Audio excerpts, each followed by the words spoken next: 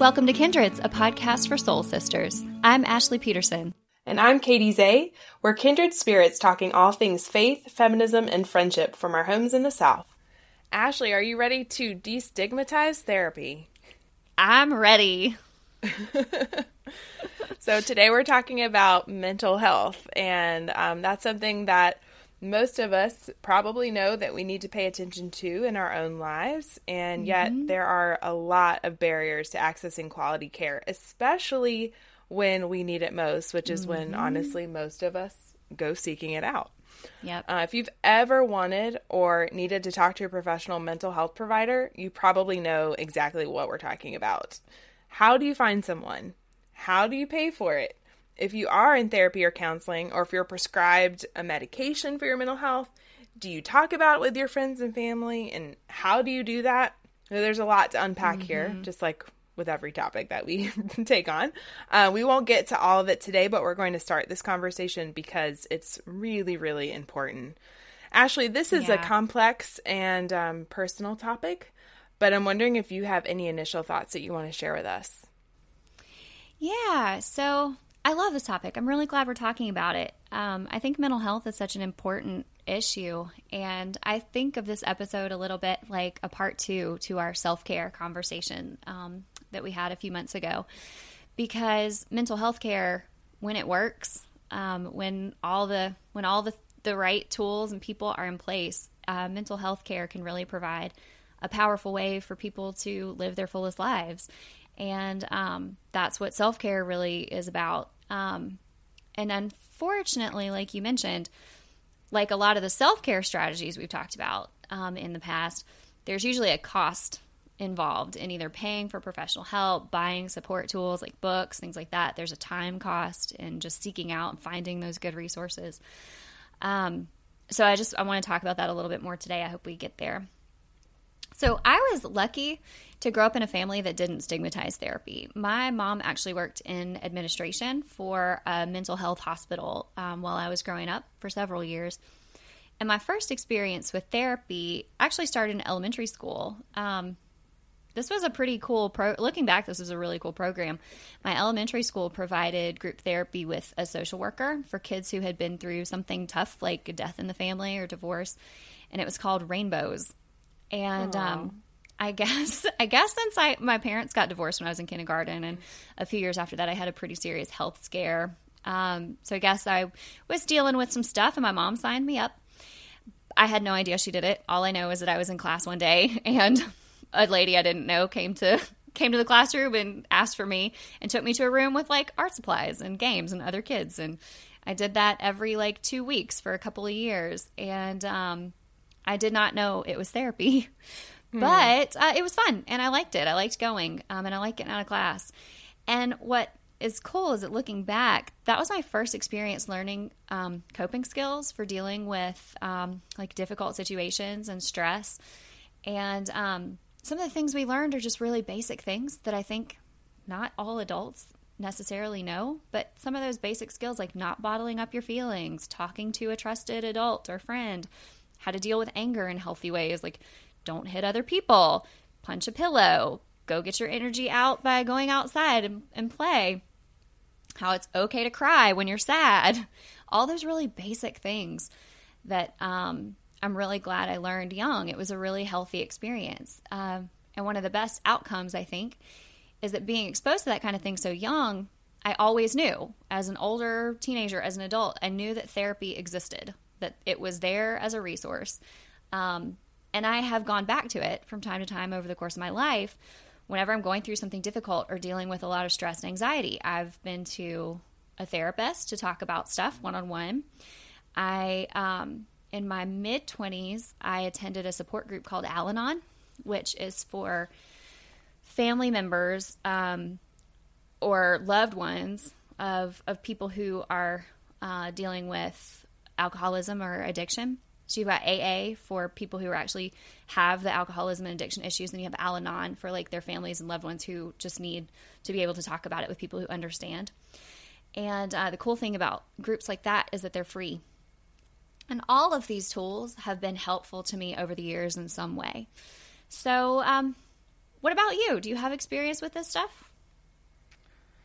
Well, first, I love your description of your early therapy experiences as a child and not really knowing that it was therapy and that it was more about just kind of learning skills of how you cope with difficult emotions that we all go through. And I think it emphasizes that these are skill sets. We don't inherently know how to deal with tough situations that happen. And we all need help with them. We all need someone who has more experience to teach us how to deal with stuff. And I wish I had had that, because I went through a really tough period in my not adolescence, in my elementary school time. My grandmother died of cancer. My parents had separated, and then my grandfather got remarried, like all within a year of that. And I was, I think, about 10 years old, which now talking to therapists is a really formative time. And I think it manifested itself most when I went away for summer camp for the first time for 2 weeks, and I hated it. I just wanted to be home with my family. And thinking back, it was like my grandmother had just died like 2 months before I left, and we were really close. So of course at 10 years old, I just wanted to be home with my family after my grandmother died. Like, it really makes sense looking back. So I wish that I'd had therapy a little earlier, like you did. But I have been to a lot of different therapists. I was actually counting them up in preparation for today and thinking about all of the different ones I'd seen. And I think I've seen about 10, might be more. Wow. Those are the ones I could remember. Yeah, I've gone to therapy off and on for about 20 years for lots of different reasons. And I've seen all kinds of providers. I've seen psychologists, I've seen psychotherapists, social workers, and pastoral counselors, probably some others, but those are the ones I could remember. And all of them have taught me something different about how to process what happens in my life at different times. And most of the time, some kind of crisis got me in the door, which I alluded to at the beginning. Like, that's usually when we go to a mental health provider. There's some presenting issue that gets us in the door. Yeah, but same. after working through that initial issue, I usually stayed for a while to work on deeper issues that had been affecting me for most of my life that these presenting issues touched on. And I talked about the kinds of people I've seen. I've also done all kinds of different therapy. So I've done talk therapy, I've done guided meditation, visualization, some hypnosis. I'm really open to all the different ways that we can learn about ourselves. And I guess I'm fortunate in that I got over whatever stigma there might have been about therapy really early in my life, kind of like what you were talking about. And when I was in divinity school, we were encouraged to do our own work on this. That's cool. So I mean, for one, I think it was because the faculty weren't equipped to help us deal with our issues. So they're like, you should go to the counseling center. And that was covered in our insurance. So that was a good thing. And I took a couple of different pastoral counseling classes, and there's nothing like trying to help another person through their issues that brings up your own junk that you need to work on. So I bet that's something that helps. The other thing that's helpful for me is that I'm married to someone who studied clinical psychology. So both of us really value therapy, and we've both done therapy on our own, and we like talking about what we learn when we go. I guess it makes us kind of weird, but it's it's just part of our relationship that we try to better understand our emotional makeup and how we process things, especially in conflict. So in a weird way, it's kind of fun for us. So if one of us goes to therapy, we usually are like, okay, so tell me what you did in therapy. What did you learn? Yeah, we enjoy it. It's just like a fun thing. Even though the issues might be hard, there's something just enjoyable about like, oh, I learned this new thing about myself. Yeah. But I think the toughest part is navigating the mental health field. Yep. Yeah, it's really hard. We're fortunate we have good health insurance through my husband's work, but trying to find a provider who is, one, available, two, helpful, and three, likable is challenging. And you really need all of those things, at least the first two, preferably all three. Very few therapists have websites. There's no way of knowing if they have any availability until you call the office. And I don't know if you're like me, but I hate cold calling anybody. I'm such a millennial. Like, oh, calling someone is terrible. Especially when I'm calling for help, right? I mean, I'm already feeling vulnerable. So calling and leaving a message for someone to say I need help is just a really hard situation. So I also have a really hard name to understand over the phone. So I don't know. It just causes me anxiety or something. So maybe I need to go to therapy for that. It's like an anxiety hurdle you have to clear just to get the help you need for the other stuff. No, I'm fully there with you. And I think it's really interesting what you said, that you've when you've gone to therapy, like often it was a crisis that brought you in the door and then you ended up working through that and then staying for a while. I've been a little bit of the opposite, where like a crisis gets me in the door and I go for a while, kind of get to the other side of it, get some tools to help me manage what's going on in my life. And then I kind of stop going and go back to life and then kind of pick it back up again when I need it down the road. And I think it's interesting that, there's not like a one-size-fits-all approach to this. It's really just about being, like you said, open to the different methods, open to different people, and to just kind of trying something out and realizing that if it's not a good fit, if it doesn't work, if it doesn't feel like it's right, it's okay to stop and reassess and figure out what you might need and try something different. Like, all of that's okay. But that last part that you were talking about, navigating the healthcare system, oh, I feel that so hard right now. I will share that I'm actually looking for somebody to talk to right now. As I'm sure it is for a lot of people, I have been dealing with some anxiety lately, just trying to make sense of what's going on in the world right now and what my place in it all is. And these days, it just feels sometimes like there's just this onslaught of stuff to deal with and process and understand and react to. And it's been a challenge for me to find somebody to talk to. Mm-hmm. So the first thing I did when I decided to start looking for somebody was to check my insurer's website, which, like you said, it literally gave me a list of names with no other information about them. So these people are covered in your network, whatever that means. There's no information about how much they cost, what kind of treatment approaches they use, whether or not they're taking new patients. Basically, all you get is their name, their address, their phone number. So like you said, it's basically cold calling people, which is awful in and of itself.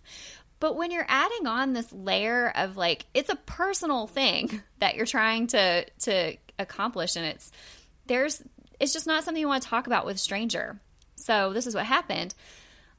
After I kind of didn't really know what to do with the information from my insurer's website, I ended up calling so we're insured through my husband's employer. They have an EAP program, which stands for Employee Assistance Program. And they, a lot of people don't know they have this, first of all.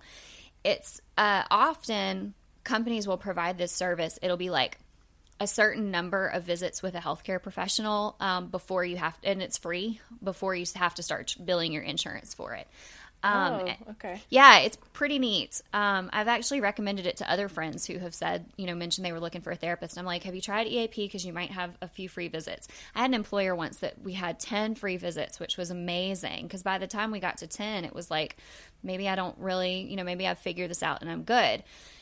So I call the EAP number with my husband's company, and it's a guy in a call center, and he wouldn't really talk to me about what my coverage might be until I told him what my symptoms were, what I needed. And I just fully did not want to do that. I was like, I don't know you. You're not a professional. You're literally answering a phone in a call center. I don't want to tell you what I'm anxious about. I don't want you, because I guess he was trying to like match me with a provider or something. I didn't really understand, but I just wasn't comfortable with it. And I mean, my issues are pretty mild. What if I was somebody that had just experienced some serious trauma and I was trying to get some help and I didn't have money for that, so I was going through my EAP? And needing to tell a stranger, like clear some sort of informational barrier or like validity barrier before you can even get the help you need. I did not like that. So I fully gave up on EAP. I found out it would only be 3 visits anyway, so I just figured I would cut my losses. But the next thing I did was, I have a friend who is a clinical psychologist. She used to work here in my area. I asked her for a referral for somebody that she thought might be a good fit for me. And the first name she gave me was not taking new patients. Of course. Of course. The second name she gave me, though, is taking new patients, but does not take my insurance. So I'm going to have to pay out of pocket, which is fine because I've got the resources that I need to do that. And at this point, I'm sick of looking. I mean, I've tried for months now to just clear this barrier. Oh, wow. And get some help. Yeah, it's ridiculous. It is ridiculous. So I'm just going to go with her and pay for it. And this process, though, the reason I even go into all this detail is that this process has reinforced me that yet again, the systems that we have in place as a society are often set up for people to fail or not get the help that they need. For me, I have the resources. I have a background in healthcare, so I know the language, and it's not too intimidating for me to call somebody up. I have the privilege of being able to pay for something out of pocket for a referral that was recommended to me instead of just throwing a dart at the names in my network and hoping it works out. And I know a lot of people do not have those resources and that privilege, and that's really troubling to me. Mm-hmm. It's so true. It's such a maze. And when I think about the times when, I mean, I've gone to see therapists at different times, and I would say with different levels of severity. But at one point when I was single and not paid very well and didn't have good insurance, I went through a really difficult bout of depression. And I fortunately was already in the care of somebody when that happened. But when I think about that time and how much effort it took for me just to get up in the morning and get out of bed, to think about having to expend any of that energy to try to navigate this maze of mental health, I just think about how many people are suffering and don't have the energy to get on the phone and talk to somebody in a call center or try to find a mental health provider. People are falling through the cracks. They're falling through the cracks, and they're the ones who really need the help. And not to mention the expense of it all.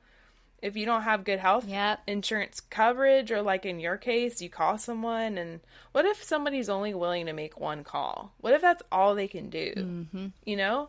And I think it's also hard to, I mean, you had the system and support network, and you felt comfortable asking people if they could recommend somebody, but there's a lot of vulnerability in that, and not everybody has that. It makes me just really sad to think about.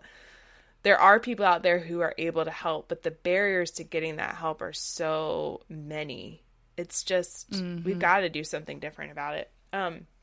To switch gears a little bit, I've also been thinking about how we stigmatize mental health with the careless words we use. And I'll be the first to admit that I'm bad about this, and it's something I'm working on. But when someone, I'm going to say usually a white man, does something violent, I don't know, shoot hundreds of people gathered at a country music festival in Las Vegas. What do we call it? We call it crazy. We say he must have had a mental illness. So that's the first thing that we do, because of course we're not going to call a white man a terrorist. So we call him crazy, or we say he has a mental disorder of some kind. So we attribute it to some sort of psychotic break, which is problematic on really a lot of different levels, but it excuses the behavior away, right?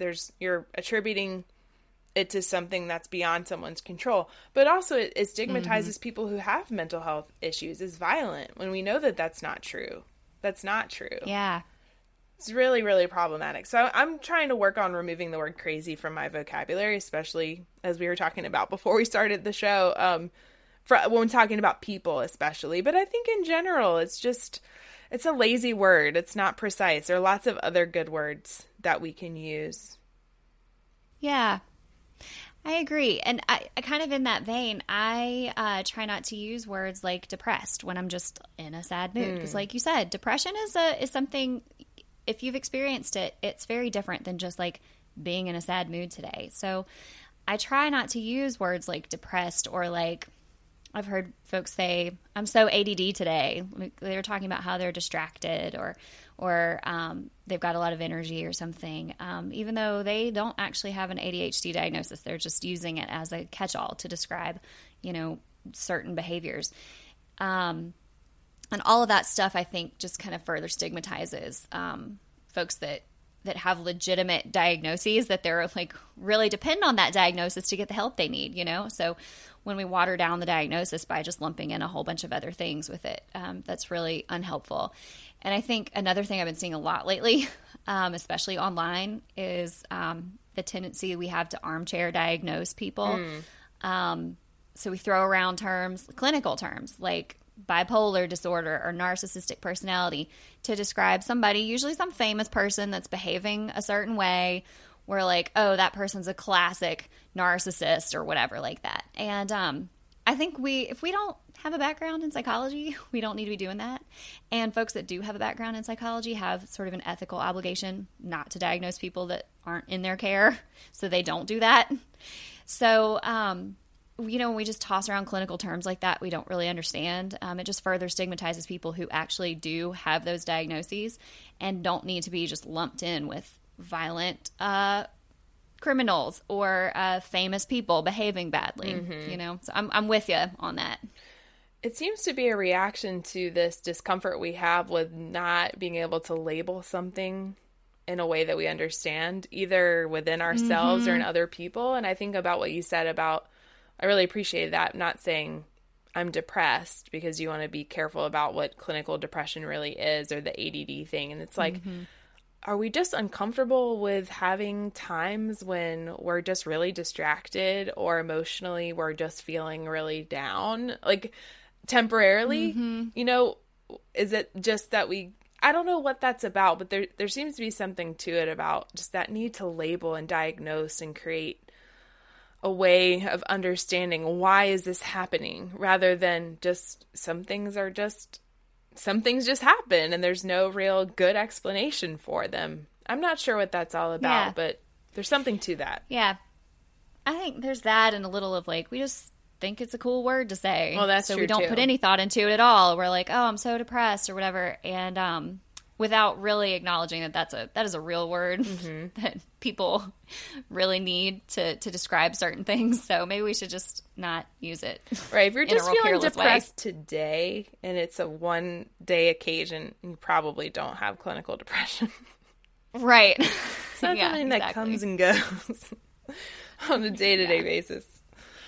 All right. Well, let's talk about the church a little bit. So when you think about mental health and the church, like, does anything come to mind when you think about the faith communities you've been involved with? Oh, something that's kind of interesting and also kind of sad to me. I really don't think about mental health in a faith context. I keep those parts of my life pretty separate for a lot of reasons. I've experienced things in church settings that have left me really distrustful of bringing my mental health needs to my pastor or to people in the church. Like, for example, I had a friend who was going through something pretty tough with her family, and it was pretty embarrassing. It was a small town, and there was just a lot of what her family was experiencing. And she was having trouble dealing with it, and she took it to her church, to her pastor, and then somebody she trusted in the church, just to get some help processing it. And they violated her confidentiality pretty badly. And her private business was spread all over the church. And the thing that was really, what I thought was really awful about it, is that it was done under the guise of like, well, we were just lifting you up as a prayer concern. Oh, and yes, I've heard that before. Yeah, like people using prayer concerns or trying to frame it in this really like I don't know, this way that is like, I'm not gossiping, I'm praying for you out loud in front of a group of people, sharing your private information or whatever, or I'm trying to help bring you community, you need more people around you. But that is incredibly hurtful when you think that your personal information is going to stay private, and it doesn't. And, for me, when I see things like that happen, and I know how bad church gossip can be, it makes me really not want to bring my most personal, private self into church spaces, which to me is incredibly sad. And I also, I've been through some difficult situations in my life, and I've experienced people at church being really judgmental or dismissive about it. I'm sure I'm not the only one who has talked about something hard and somebody just kind of tosses off something like, well, just pray about it, or let go and let God, or God only gives us as much as we can carry. And that stuff is just not helpful. And we Christians love our catchphrases. And when we're faced with really complicated things, like you mentioned earlier, we try to just explain it away with something that sounds vaguely comforting or whatever. And I've even been told, if you went to church more, you wouldn't have this problem. Oh, my gosh. Wow. Yeah. There are folks in faith spaces who believe that mental illness doesn't really exist, that mental distress is caused by sin. And if you just address the sin in your life, you'll feel better and you'll get better. And that stuff is really, really harmful. But I know that this isn't everybody's experience. A lot of folks find great comfort in their churches. But I also know that many of us feel like we have to wear a mask in our faith communities and hide our truest selves, including all the emotions and feelings that are part of our truest selves. And, we've talked before a lot about how women are expected to be all things to all people, especially at church, and admitting that trying to fulfill all of the requirements of being a biblical woman, admitting that might cause us mental distress is like admitting that you can't handle God's plan for you. And who wants to show up at church and admit that they can't do it all, that they can't be what God wants them to be or whatever. So it's just really complicated. I don't really bring my emotional health, mental well-being into my faith spaces. For good reason, based on the experiences that you've shared about. And it reminds me of the story that I'm writing about in Women Rise Up in 1 Samuel of a woman named Hannah who experiences infertility. And I'm not trying to diagnose her, but she's exhibiting some classic signs of depression, including her inability to eat anything, which is one of the warning signs, or one of the signs that you're might be experiencing depression. And she's really not able to talk with her husband about it, and there's just a lot of stuff going on. So she goes to the temple to cry out to God. She's there during a festival time, so I imagine there's other people. And so I want to say that she's praying maybe silently or something. Like there's something about her behavior that's a little bit different. And so the priest there comes up to her and accuses her of being drunk. And cool. Yeah, cool. Right. Like, he's like, get out of here. You're acting like an idiot, basically, is what he says to her. Oh, man. Such an abuse of power. But what I love about this is her response. In spite of everything that she's suffering, she says to him, "No, my lord, I am a woman deeply troubled, and I have drunk neither wine nor strong drink, but I have been pouring out my soul before the Lord. Do not regard your servant as a worthless woman, for I have been speaking out of my great anxiety and vexation all this time." Wow. Boom. Yep. Boom. She's like, you don't know me. You don't know what's going on. You don't know why I'm here. And how dare you accuse me of being drunk when all I'm doing is being my truest self in my current state of emotional health before my God. I love that. It's one of the few stories that I feel like touches on mental health at all and shows a lot of what you were describing, which is when people, men in particular, have authority in the church and abuse their power when people are in their most vulnerable moments. I mean, he was prepared to kick her out of the temple. So I too worry about people who rely on their religious leaders for counseling. Now, I should say any pastor who's been trained well should know the limitation of their ability to provide counseling. But I've heard too many troubling stories of women going to their pastors about their abusive partners, only to be fed some line from scripture about wives submitting to their husbands, or maybe like you were saying, there's something that you've done to cause this and you need to work it out. It's really an abuse of pastoral authority to use scripture in this way and to go beyond what you are trained to do as a pastor. You are not a mental... Isn't that called... Sorry? like spiritual, isn't that called spiritual abuse? Spiritual abuse, absolutely. Yeah. Because he's in this case using, and it's a man, using scripture to keep a woman in a situation that's violent. Yeah, absolutely. It's absolutely a form of spiritual abuse. So, pastors are not mental health experts just because you're a reverend and you're putting a person's life at risk. So let's be real about that. So I will shift gears and say, as I mentioned earlier, that I do see a lot of value in pastoral counseling. And that's different from just a regular pastor in a church. I mean, pastoral counseling requires a lot of additional training beyond what a pastor serving a congregation usually just gets in seminary. So a lot of times someone will get a psychology degree in addition to being ordained and having a master's of divinity. Or there's other requirements that you go through, educational requirements that you have to have in order to be a pastoral counselor. And so for me, I see my faith so intertwined in how I understand my life that having somebody who gets the church world and the spiritual language I'm using can be really helpful. So if you're somebody, and the other thing I'll say is that pastoral counseling places are often nonprofits, and the ones that I've been to offer a sliding scale. So if payment, and they do often take insurance as well, but if you're somebody who doesn't have a lot of money, but wants to see somebody and thinks talking to someone with a spiritual background will be helpful, you might check out pastoral counseling centers in your area. That's really cool. Yeah.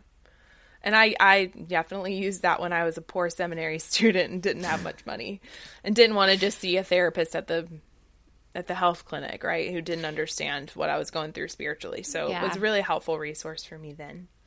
Yeah, let's link to these some of these resources we've mentioned. Let's be sure to link to that stuff in our show notes, like Al-Anon, and maybe if there's a particular pastoral counseling, like how to find a center. Yeah, there should be an association for sure. Yeah, we'll link to that so folks can use that to find a good person. Excellent. So we're going to shift gears and talk about what we're reading and what we're listening to. So Ashley, what have you been reading?